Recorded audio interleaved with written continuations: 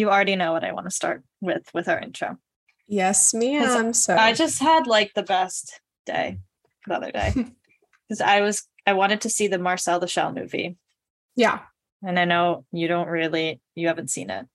Yeah, no, when you said it, I was like, that sounds interesting, but I've never heard of it before. Well, it's a really famous YouTube video from like 10 years ago or more than that, maybe. Anywho, they made it into a movie. I would recommend it to literally everyone. It is so good.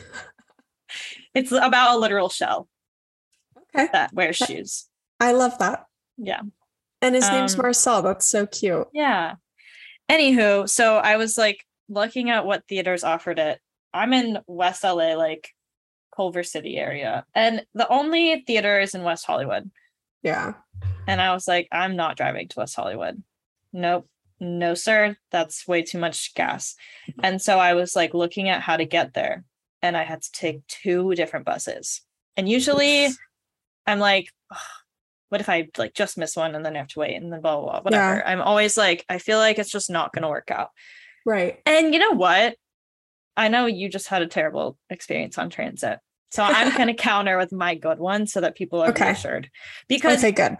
I got on, first of all, the app that I use, like the Move It app, was so accurate. Like I went out and the bus rolled right up. And then I had to get off in Westwood, like near UCLA. Okay. And the bus came right as I was getting off the other one. I was like, I feel like this is like a VIP service. And I'm walking off one bus onto the next. The most perfect transit experience. And it happened again on the way home. Got off the first one. It was like divine timing. And then I got right onto the second one. I love that. And I have never felt so happy on transit. I'm so happy. And this is the thing is like my experience on transit was not meant to deter people from taking transit because there's a lot of obviously like great, just great options and alternative modes that can be taken. Mm-hmm. But I'm telling you, I'm pretty sure it's just me taking transit. Yeah. Because like I was even telling Sam the other day that I got stuck in a 2-hour detour just on the freeway, like trying to get home. Just you transportation wise, just any. Yeah. Yeah. No, I'm telling you, because I was talking to a friend of mine and he was just telling me like, oh, like things must not be going well for you. And I was like, no, they're not going well for me actually at all right now. And he goes, well, when it rains, it pours. And I was like, you know what? That is so true. And so I feel like it's not even transit. It's just me as Natalie. Yeah. Like I've got a lot of shit going on. So. Yeah. Well, did I ever tell you about my suspicion? No, what suspicion? So pretty much every day I eat eggs for breakfast. Okay. And I like them when you flip them. They're like not sunny side, like fried egg, but like you flip them. And I used to, if Sean knew I was telling this story, I used to say every day, if the egg yolk broke when I flipped it, bad transportation day. Like bus was going to be late, train was going to be late, something was going to happen. And if I didn't, it was going to be a good day. And for like 2 weeks, I wrote down every day. If I did like go somewhere on a bus or in my car or on transit, I would write down if it was late, if it was on time, what happened. It turned out that it was not true. Like it was totally not related. But in my head, I was like, the yolk determines my day. Yeah. So the egg essentially is the tell-all of life. Yes. Yep. Except that I proved that that was not true. But also, what a big responsibility to put on an egg. No, you know, and like this, because I'm not like carefully flipping them. Like, I just do my thing, and if it broke, I was like, I can't leave the house. I can't leave the house. Yeah, I mean, I have to say that no eggs were involved in my 2 horrible transit experiences. Yeah, that's good. But I do remember specifically like the first encounter just being like harassed on the train platform. Yeah. I was like, you know what? This is such a common experience among people. You know, maybe this was just like, you know, it's just that experience that I have to go through. But then it was like, even being in my car, I couldn't have like just a simple drive. It literally took me like 3 hours to get home the other day. And I just remember I got home, it was like 10:45 p.m. and I'd been at work all day. Yeah. And it's 10:45 and I'm like, I just don't ever want to get back in my car. I don't want to get on a train. I don't want to do anything. I just want to be nothing right now in this place, like in this moment. But, you know, when it rains, it pours. I'm trying to take everything, like digging myself out of this hole. I've just been having like a tough month, but it's going to get better. I know it. I have all the faith. Yeah. And this is the petition for Natalie to just move to LA. So she doesn't have to commute. So, you know, what's so funny? I actually genuinely considered it. I started looking up apartments on Zillow. I was like, and it's expensive AF. Yeah. And all of it was like 3,500, $4,000. And, you know, I'm single with Milo. Like I can't even split rent with anyone. I would just have to pay that. And it's like, you know, the way my bank account is set up, that's just not a viable option for me. Yeah. And I was telling my dad and he was like, you know, just try to see if you could tough it out for one more year. If push comes to shove, like, you know, you can find an option, like we can figure it out. And I was like, but I'm telling you, I'm really excited for class tomorrow. Like I very much am. I'm looking forward to starting, but just the thought of getting back in my car. Like I just dropped my dad off at LAX. Just the thought of getting back today. In my car, yeah. You were right near me. Yeah. I just got back like an hour ago. And I just wanted. LAX is the worst place on the planet Earth. So yeah, it is. It is. And like, I almost got hit like 40 times. I was like, can you guys just get out of my way? Like, I'm not even doing anything. I'm staying in the same lane. And it's like a police car almost hit me. I was like, you guys need to get it together. Also, Sam, I don't know if you see, there's a woman behind me. I was just texting her. I was like, I'm recording, but then I got sidetracked. Anyways, it's just being at LAX was a nightmare. And then I was thinking, man, I have to get back in my car and do this all over again. Yeah. Why? Yeah. So, you know, it's okay. It's going to be okay. I'm going to get through it. You will. One way or another.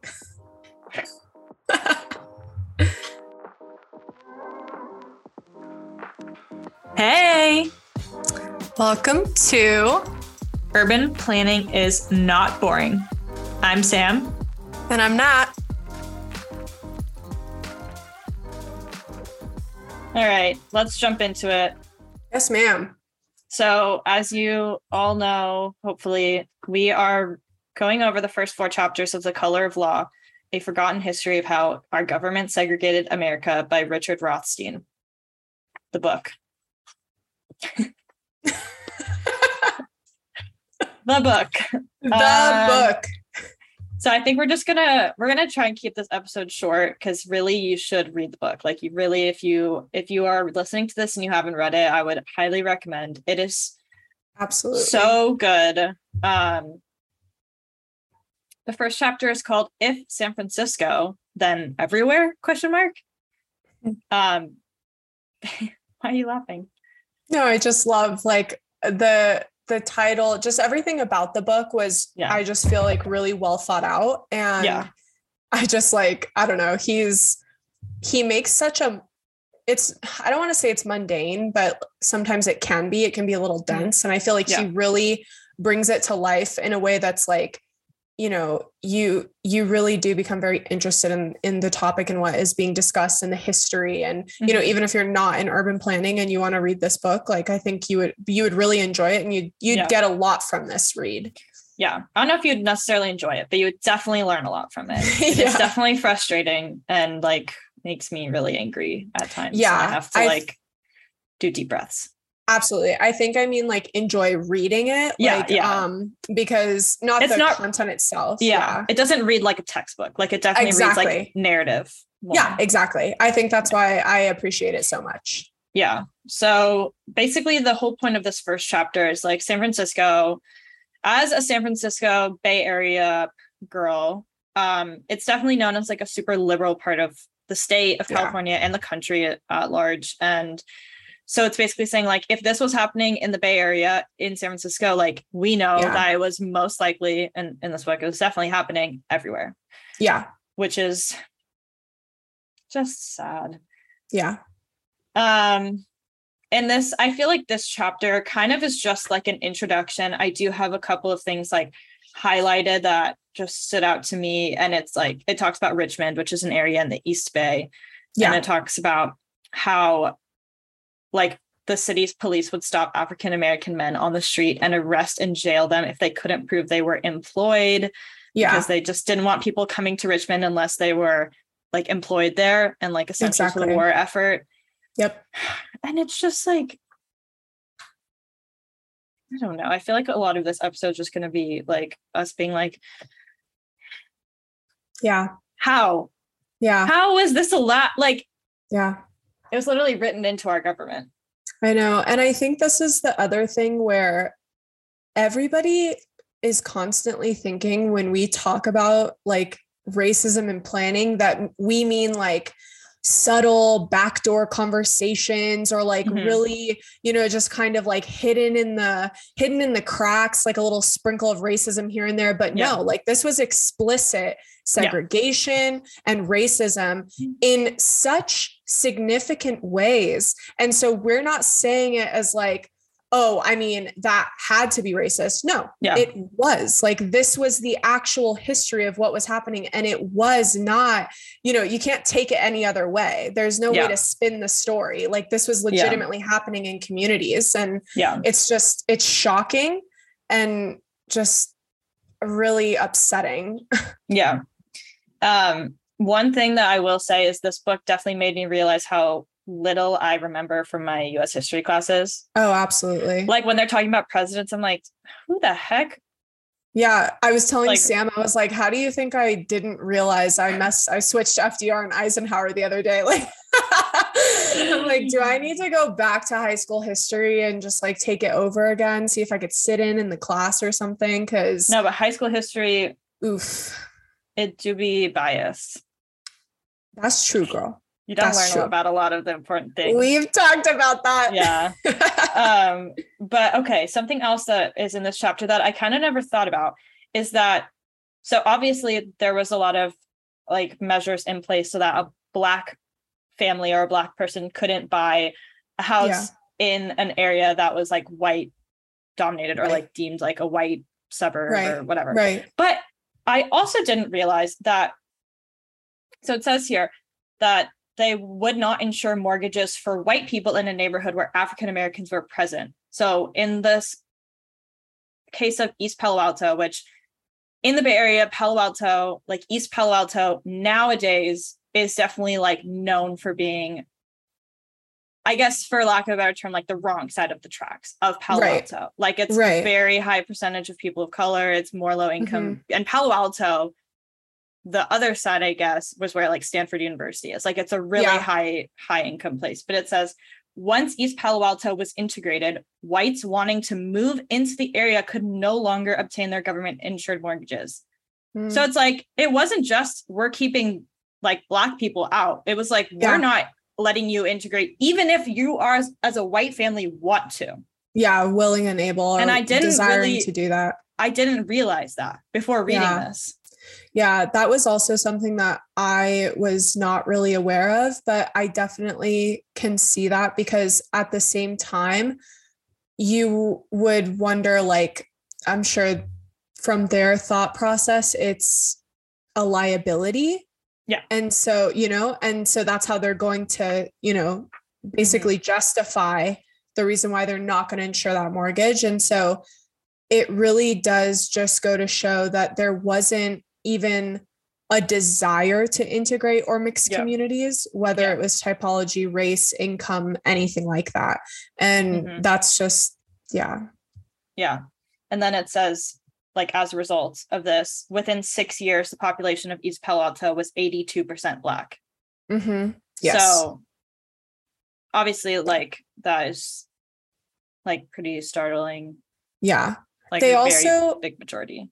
Right. And the book did mention that at the same time, that influx of Black families into East Palo Alto also like home values started dropping significantly with the introduction of people of color into that area.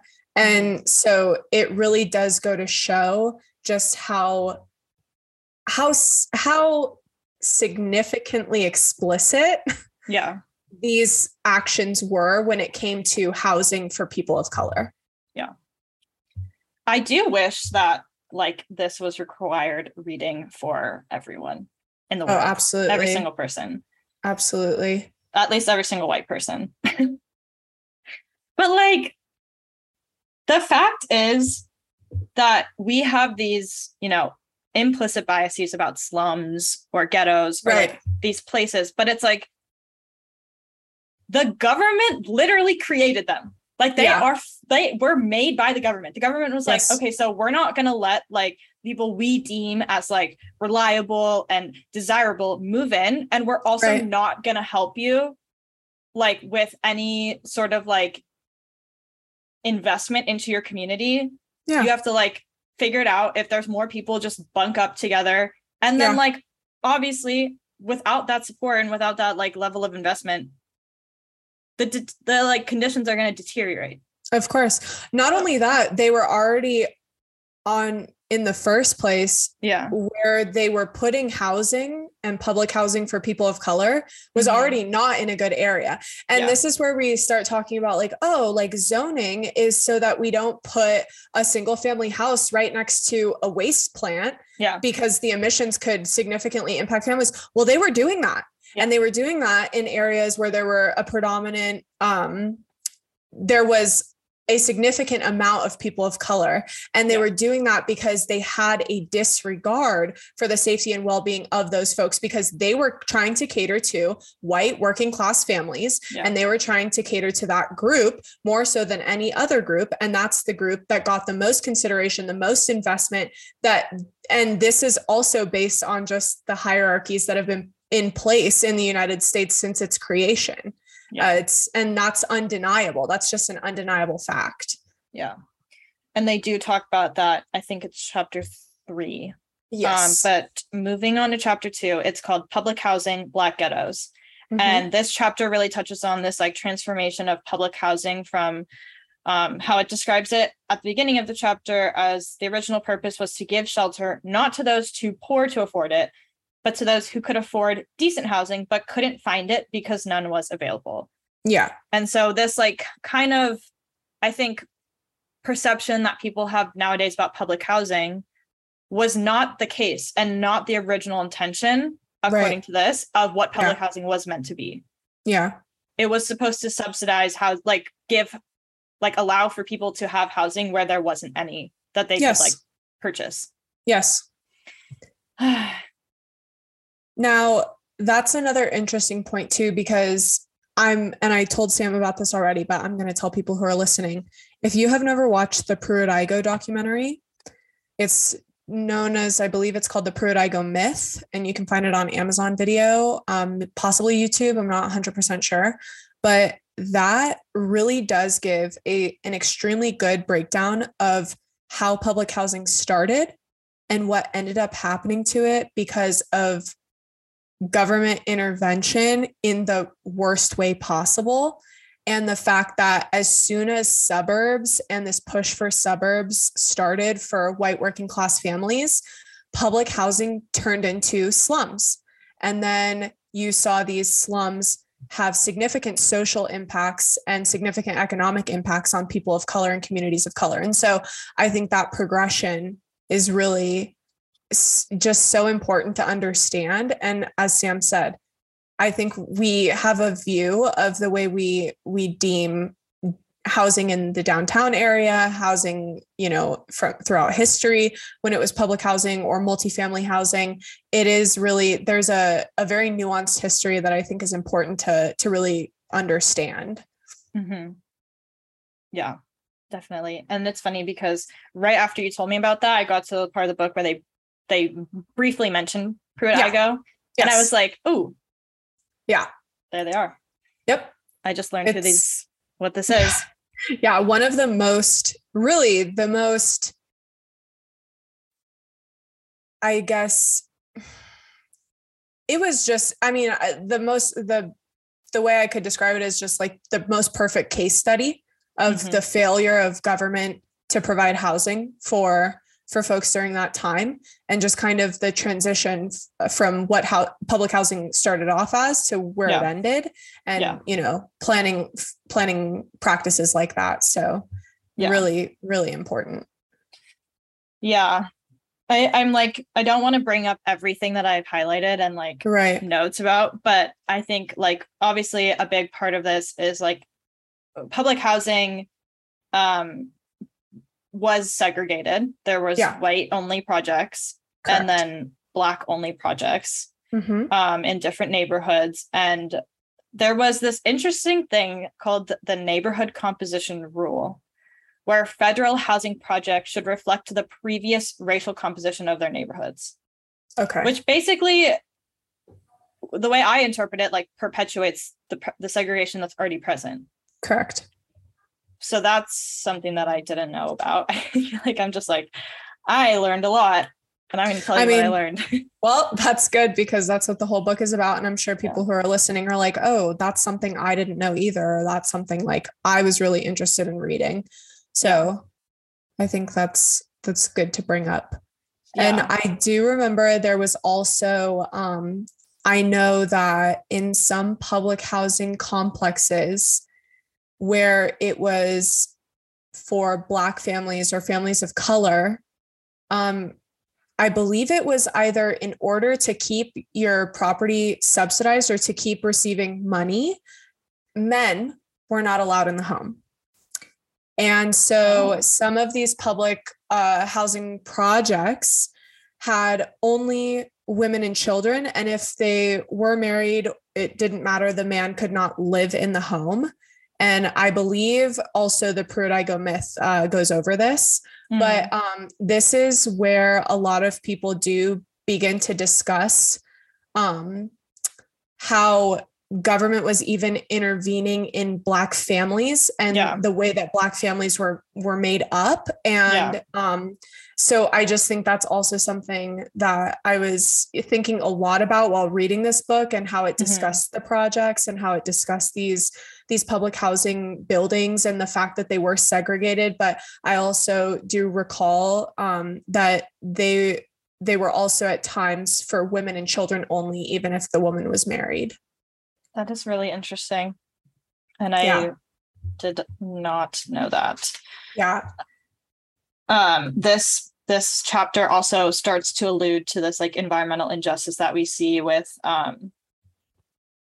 like how zoning is, the purpose is to like separate incompatible uses, but here the Federal Works Agency proposed a project for African Americans on a plot in an industrial area deemed unsuitable for white people. So it's basically, oh, well, we can't put the white people here, so we're just gonna like let you figure it out, and like you can deal with it. And like just I don't like that like they just like strip people of their literal humanity, and they say, sorry, we can kind of dictate your whole life, so you can go live over there. It's just horrific. It is really. And just really quickly, because I just wanted to make sure that I was saying it correctly, but yes. So in the Pruitt-Igoe project, residents were not allowed to have able-bodied men in their house if a woman was receiving help for her dependent children. And so this was leaving many women and children without a man in the home or a father. And this is actually something that gets discussed often for, constantly people are bringing up like, why are Black fathers absent in the household? And many people do point back to this history of the way that often government was intervening in the makeup of Black households or in the makeup of households of color. And so I just wanted to point that out, because it is a really significant thing to address when discussing public housing, because it wasn't just, oh, we're going to subsidize your housing, we're going to offer you housing. It's, we're going to offer you housing, but if you are of a certain race or ethnicity, you're going to abide by a specific, like some very specific kinds of rules. And if you don't abide by them, then you're not going to receive that help. And they were not held to the same standard as a white family. And so I think that's really important to like just address really fast, but we can go on and move to chapter 3.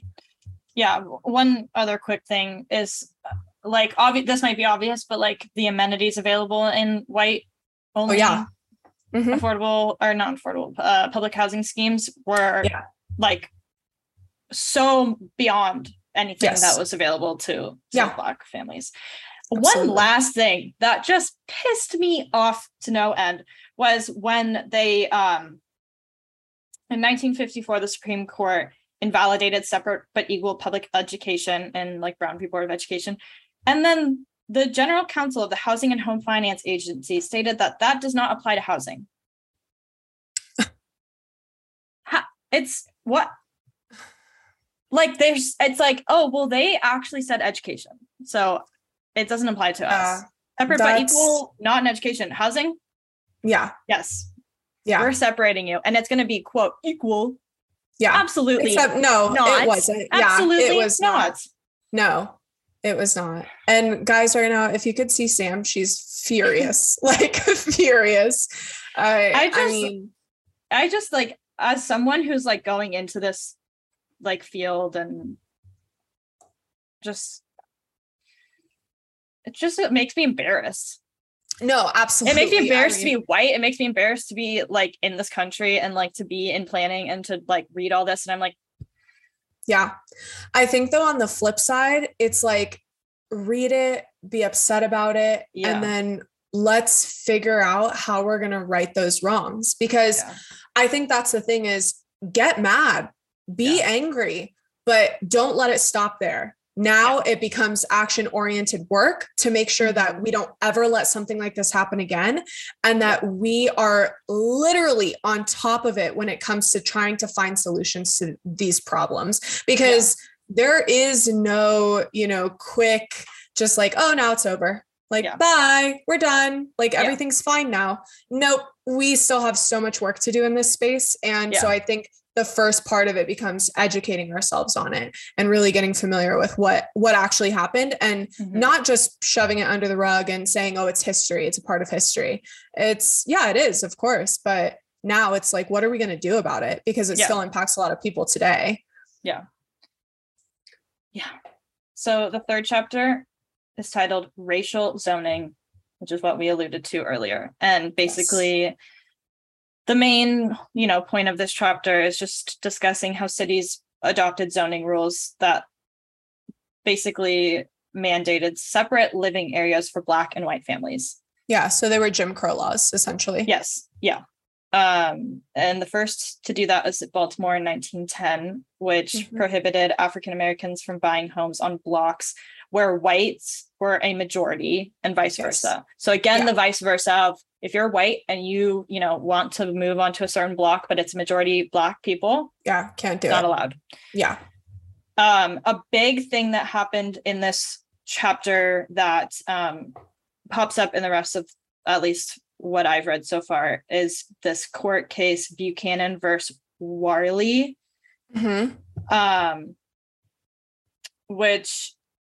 so the court ruled that racial zoning ordinances interfered with the right of a property owner to sell to whomever he pleased. So basically it's saying the freedom to sell your house should not be like, I guess, blocked because of racial zoning.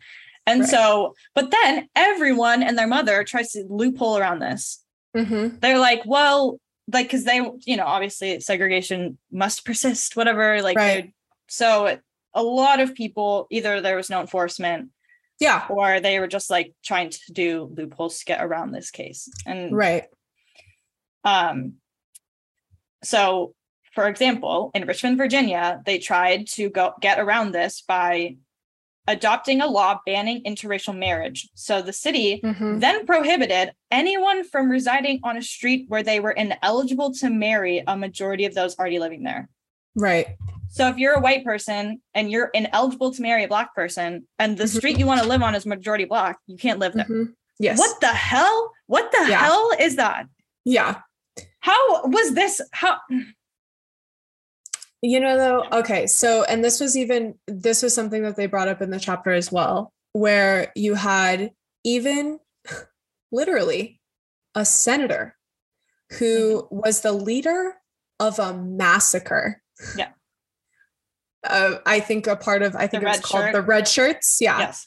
So you have a literal murderer and he runs for Senate and won, served for however many years, and is never punished for this, never held accountable for this, and then goes forward to institute even more tactics to segregate families, neighborhoods for years. And it's like, so just to be mindful of the fact that this was literally the reality of our country, is that you could have someone who's knowingly a murderer and the leader of a literal massacre, and he's still somehow able to win the Senate race and continue on for years to segregate communities is literally, I mean, when we say like, what the hell, how could this happen? It's like, you would think it was a fucking movie.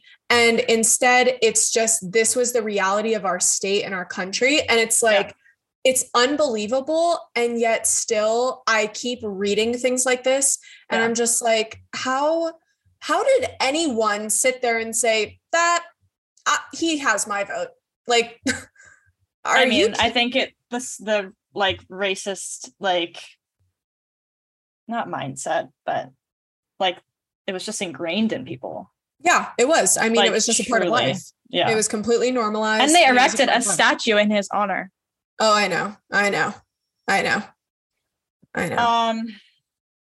But yeah, so then the chapter goes on to talk about how, hold on, let me find where I was. Oh yeah.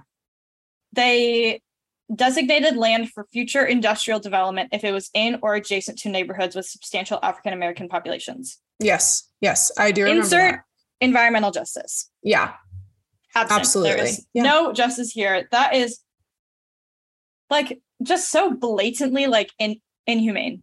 Yeah, absolutely. No, I mean, actually, so, and let's also take it from, this isn't just historical. So when I was doing undergrad in public policy, and I attended a conference in which an environmental justice organization came and they wanted to share their story, their mission, what they're doing. They're a private consultant. I believe they were a nonprofit, actually, not private. So a nonprofit consultant agency that is really geared towards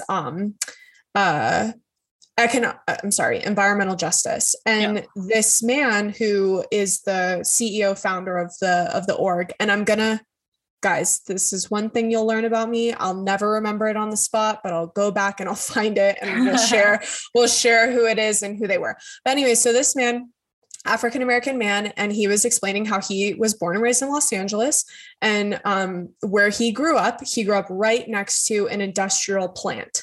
And I believe it was a chemical plant. And so what ended up happening was, this was a predominantly Black neighborhood. It had been historically a Black neighborhood, and it till that day was predominantly a Black neighborhood that consisted of Black folks and other people of color, very little white folks. He stated that he remembers, he was, I think he said 10 or 11. His neighbor got cancer and died. Then their other neighbor got cancer, survived, but had cancer. Then his other neighbor got cancer. And then he got cancer and he beat cancer. And obviously, this was not just like some coincidence of like somehow everybody on the block is just getting cancer for funsies. Yeah. It was the fact that they lived so close to a plant that was polluting. Yeah. And they were inhaling those toxins and they were suffering from this through a range of different diseases. One of them most predominantly was giving the neighborhood cancer. Yeah. I mean, literally killing people. And so for anybody to say that, oh, I mean, this is the space they had available. No. Yeah. That is absolutely not true. They were doing this intentionally because they knew that there was a hierarchy of whose life was more valuable over others. And they were using that and where they were going to be putting people throughout the communities. And they knew that if you were a person of color, your life was less valuable. And so they didn't really care if you were next to a power plant that polluted. They just absolutely didn't care. And so it's really not just like, this isn't something that doesn't happen anymore. That those houses are still there. There are still low-income folks and other folks that are living there that, are next to these plants. And so it's just like so infuriating. And I'll never forget hearing that story. I literally started crying. I was like, you can't be serious. Like this is, it's just so upsetting and just, this is why the fight for environmental justice is so important. And I just feel like it's often not talked about enough. So I'm glad the book touched upon it. Yeah. I think like, it's definitely something where obviously for us, like, it's really, really hard to hear, but like, it is like the lived experience of so many people. Absolutely. Like in the United States. And I would love to have like folks on who work in the space and like can talk about either their lived experience or like their experience working in communities that are like so impacted by these injustices. Just want to acknowledge like it is a privilege that we can like learn and talk about these things and not have experienced them. Like it's absolutely like a privilege that we have not like had to experience that kind of like health impacts from where we live. One more short thing and then we'll move on to the last chapter of this episode. But so the National Association of Real Estate Boards in 1924 adopted a code of ethics. And I was like, oh, a code of ethics, like sounds good. No, included, quote, a realtor should never be instrumental in introducing into a neighborhood members of any race or nationality whose presence will clearly be detrimental to property values in that neighborhood. Yeah. So ethical. Yeah. Are you kidding me? That's in the code of ethics. Yeah. So we value property values over human life. Yeah, absolutely. Yeah. Makes sense. Absolutely. And that makes us the most ethical of all. Yeah. It's just really feels like it's just so backwards. It's insane. And then a lot of people are like, we just, there were some bad people in the mix. No. There weren't bad people in the mix. There were literally idiots who were absolutely, they knew full well what they were doing. They knew exactly what it was doing, who it was harming, and it was intentional. Yeah. And it's just like for anybody to just be like, no, that's so insignificant. There weren't that many people that were doing that. It was our literal government. It was our actual, it was systemic. It was built into the infrastructure of this country. So don't even for a second say anything about it being, it was just a few bad seeds. Get out of here. It was literally the whole motherfucking tree. Also, sorry for cussing so much, but this really gets me riled up. I'm like, I'm so mad. Trigger warning, cuss words. I know. Sorry, guys. Okay. So sorry. Okay. The last chapter for now is called, quote, Own Your Own Home. And I actually learned a lot in this chapter. First of all, I know nothing of history. I said this before. Yeah. So apparently, terrified by the 1917 Russian Revolution, government officials came to believe that communism could be defeated in the US by getting as many white Americans as possible to become home owners. The idea being that those who owned property would be invested in the capitalist system. Yeah. So capitalism is literally the root of all of our problems. So yeah, that's great. I did not know that the Russians had to do with this at all. Not one bit. I just think like it's so crazy how often it becomes the individual's responsibility to solve the problem through means of purchasing something. Yeah. Like Sam and I have talked about this so much. It's like, oh my God, we're in an environmental crisis. So you need to buy 50 million LED light bulbs because that's going to save the planet. What? Yeah. Oh, okay. So we're about to face the possibility of becoming a communist country. So now we're going to build homes and we're going to charge everybody for them. And you as the individual, in order to fight communism, are going to come and buy this house. And you yourself as the individual are going to solve this crisis. We do it in every facet of our lives. And it simply will always come down to capital. And I don't want to say, I mean, look, I'm not the savvy one that's going to be like, this is the type of government we need, or this is the type of society that we're going to become. I understand why we as a society we're capitalist, and I get it. I understand to some degree that it's necessary, whatever. But what I really, really hate is when it somehow becomes the individual's responsibility and the only solution is to purchase something. Yep. Just buy something.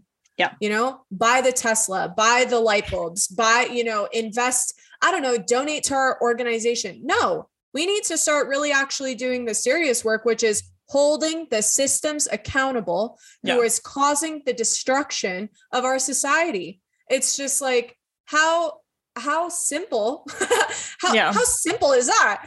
No, but like, it is just, we need to stop doing this thing where we're holding everybody else responsible. It's not people of color's responsibility to dig themselves out of a hole that they didn't even dig in the first place. Yeah.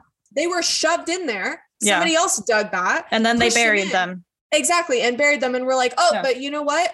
You need to dig yourself out, but we're not even going to give you a need to work harder.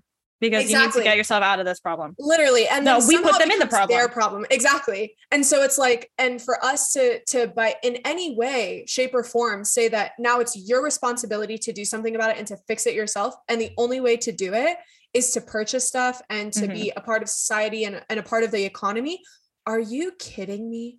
Yeah. Literally, are you kidding me? We have so many, oh my God, so many companies in this country, in the world, that pollute in such detrimental ways. And then somehow it becomes, but now you, the American, you, the individual, you have to buy a Tesla or you have to buy an electric vehicle, and that's how we're going to solve our environmental crisis. Are you kidding me? Okay. I could talk for hours about this, because that's how I came into environmentalism, was like zero waste, like eating less meat, whatever. And I do think that there is a lot of value in that. And in like these small mindset changes that can like lead to bigger changes. But like at the end of the day, it's like 100 corporations that are creating 70% of our emissions. So it's exactly me as one person, and like me trying to like, spread this ethos out into the world it's good. Don't get me wrong. Yeah. It's good to recycle. It's good to do all these things, but like you can't stop there. Exactly. And I think that applies here too. It's like, I don't know. It's just, anywho. Yeah, no, I mean, I get so heated talking about this stuff because it's just so frustrating where it always has to fall not on the person that caused the problem. It's never on the individual that's causing the problem, ever. Yeah. It's always someone else's problem to deal with. And that really bothers me. And what bothers me even more is when you have these systems that are literally in place that are causing such harm, and nobody's paying attention to that. They're just saying, oh, well, what can I do? Yes, of course. Like there are things that you can do that are going to make a significant difference. Yes, of course. But that, along with no accountability for how we even got here in the first place, will solve absolutely nothing. Yeah. And this is where it just becomes that frustrating, like revolving door of, well, we're still in the same place that we were 50 years ago. We're still suffering. And if they're not the same problems, they're similar problems. Yeah. And it's like, it feels like, it's never ending, but I never want to feel like too defeated. I just have to air out my frustration during book club because I'm so mad. Yes. Okay. So getting back into owning your own home. Yes. So basically this is where the Homeowners Loan Corporation, what is it? Homeowners, HOLC. Yeah, it's the Homeowners Loan Corporation. Yeah. And the FHA. Yeah, the Federal Housing Admin, baby. Yes. So both of these kind of sprung up in the 1930s under FDR. Yes. And this is where the origin of like redlining came in, where they're saying, okay, yes, we need to establish where we feel comfortable, with a low risk of giving out loans. And of course, if you're in a Black neighborhood, you're going to be high risk. No back into that. Exactly. Your credit might be phenomenal. Yeah. Doesn't matter. Yeah. And that comes up a lot in this chapter. Yes. A Black family or a Black individuals trying to purchase a house, they have good economic standing, they have good credit. Loan application gets denied simply because they're a Black person. Mm-hmm. Yes. And so don't come at us and say, well, blah, blah, blah, like they just probably couldn't afford it. No. Yeah. Actually, a lot of these people probably could. Yeah. They probably had good jobs. They probably had, there's credit. Also, absolutely. And not just that, these were also folks. Okay. So this is something that really blows my mind, because you had white soldiers who came home after the war and were like, and the government was like, we've got you. We're going to back you. We're going to get you into a home. Black soldiers who fought in that same war. And they were like, oh, a home loan? No, sorry, can't. Yeah. Are you kidding me? Yeah. So, you fought for this country. Yeah. But we don't fight for you. Yeah, no, absolutely. We leave you out. Yeah. Yeah. Bye. And I think it's also crazy that in this example of a New Jersey real estate agent wanted to sell 12 properties to middle-class African Americans with good credit ratings. Yes. Banks were willing to issue the mortgages. Banks were willing to assume the risk. FHA said no. So no, no mortgage. Yep. The bank was willing to do it. All the FHA had to do was say yes. Yes. And they said no. Yeah. What the hell? Yeah. And that really just, I mean, how many more times, how many more ways could we say it? Explicit, just absolutely explicit. Like there's no, sugarcoating anything. This was explicit racism. Yeah. It never had to do with the economic risk, really. No, it didn't. Especially when you do have a bank that's saying, hey, we're going to assume that risk. Yeah. We're going to take that risk as a private institution. We're going to do it. And then you have the literal federal government say, nope, sorry, not going to happen. Yeah. Yeah. I think that was a good conversation, but I just got really frustrated. So absolutely. No, that's just ridiculous. One thing what? Sorry, I was even going to say just like, I think they talked about something where it was like a homeowner got blacklisted by the FHA because they rented to an African-American family. Basically, they subleased to them. Yeah. Like basically that's what they were doing. Exactly. And it's like, it's just like, are you kidding me? Yeah. Just folks trying to do what they can, folks trying to help in some kind of way. And they sent the FBI to this person and said, did you get this loan under malicious intent of not actually moving? He's like, no, I actually just subleasing it to a friend of mine, a coworker of mine. Yep. And they said, oh, you can never, ever again get a government issued amortized loan. It's just like, oh my God, I really can't believe that. I genuinely cannot believe that. Yeah. So I think to conclude, I wanted to just bring up this where it talks about our literal constitution, the Bill of Rights, and it talks about the amendments that we have. The Fifth Amendment prohibits the federal government from treating citizens unfairly. Yes. This breaks that law. Yeah, of course. The 13th Amendment prohibits slavery. Okay. Great. I'm doing great. Prohibits slavery or in general treating African Americans as second-class citizens. Okay. Again, all this is illegal. And the 14th Amendment, which prohibits states or their local governments from treating people either unfairly or unequally. Yeah. Again, none of this is legal under our Constitution. No. But no one seems to care about that. Absolutely. And this, like, even the founding document, all men were created equal. Well, yeah. I mean, that's a whole other conversation. I know. I mean, it's just so like, it's so crazy that in the very first document it's ever written, all men, the first sentence, all men are created equal. It's like that tweet where that person was like, there's no pronouns in the Constitution. And like the literal first word is we. Yeah. Oh my God. Yes. Or like how funny. Okay. So there's that, oh my gosh, Family Guy, where Peter's like, I don't know, something, he's talking to Lois and he's like, this is America, Lois. Like everything is just so amazing here. And then he's like, but don't mention like racism or environmental, you know, all of this stuff. TikTok sound. It was viral on TikTok. Yes. Yeah. So like that sound. America's the best country in the world. Exactly. Yeah. Don't talk about all these don't mention things. Exactly. Yeah. And so it just makes me laugh because when people are like, well, I mean, the country, like the way we were founded and the way we started, like it was just not on equal grounds. And it's like, babe, read the Constitution. It's in the first sentence. All men are created equal. Of course, they didn't include women, but if we're talking about men, and they didn't include Black people because Black people weren't considered people under our Constitution. So it's literally all white men are created equal. Fabulous. Exactly. And isn't that shocking that they didn't write that in? You would think they would have. I mean, they were pretty damn explicit. Like I'm really shocked. But anyways, I digress. Here. Yeah. I love it here. As I'm like crying my eyes out. Yeah. Yeah. Yeah. Okay. 2 more quick notes. 1. Yes, ma'am. So a lot of people say that our segregation is, quote, de facto.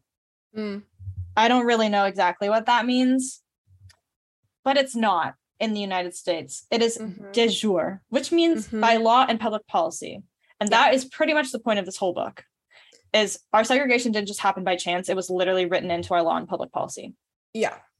I think that's de facto is like, well, I think it's just the opposite. It is not.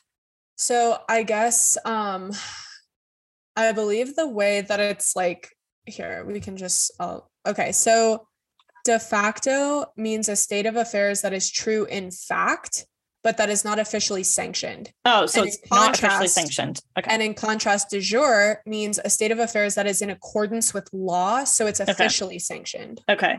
So yes. So basically this whole book's arguing that our patterns of segregation are officially sanctioned, which it goes on to then discuss. Yes. One last quick note. This book focuses on like the Black experience. And obviously I think like that is incredibly important. I just want to acknowledge that like this did happen to like pretty much every other like minority population in the United States as well. Like it was largely Black populations, but it was also like Asian American, like foreign born folks. Yes, other any like foreign born. Yeah, absolutely. But yeah. So now I'm just gonna go about the rest of my day like stomping around being mad. Yeah, I know. Like angrily cleaning my kitchen. Right. But then tomorrow we're going to wake up and we're going to go to class and I don't have class tomorrow. Fine, whatever. I'll go to class tomorrow. Yeah. I'll go push forward towards my degree. And then when I get into my career, I'm going to make sure that we just start really miss housing and real estate development. Yes, ma'am. I'm ready. And I think this book is just so important to read, to really get, deep with, and take a few breaths, because it's really not fun to read a lot of these things and come to the realization that this was actually reality for people at this point in time, in history. And that not only that, but it may not be as explicit or as, severe as it once was, but it still does exist. And these are people who are dealing with this stuff on a regular basis. And I think I just sent Sam the article, another Black family who had their house appraised $300,000 under, and then had a white family sub in for them, changed all the photos in the house. And it went from a $475,000 appraisal to like a $750,000 appraisal. And it's just like, these are things that are constantly happening. And it's just not something that we can simply say like, oh, it's in the past, because it's not. It's really not. And so I'm upset and I'm sad and I'm really heartbroken for folks who are going through this stuff on a regular basis. And it just really pushes me to just continue this, this path forward to make sure that I can try to do my best as one individual person to right those wrongs as best as I can to the best of my ability. Yeah. And on that note, we'll see you next week. Yes, we will, guys. Thank you so much.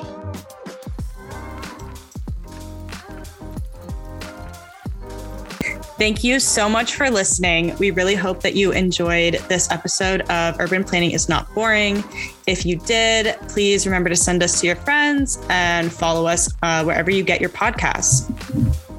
And remember, guys, urban planning is not boring. No, it is not.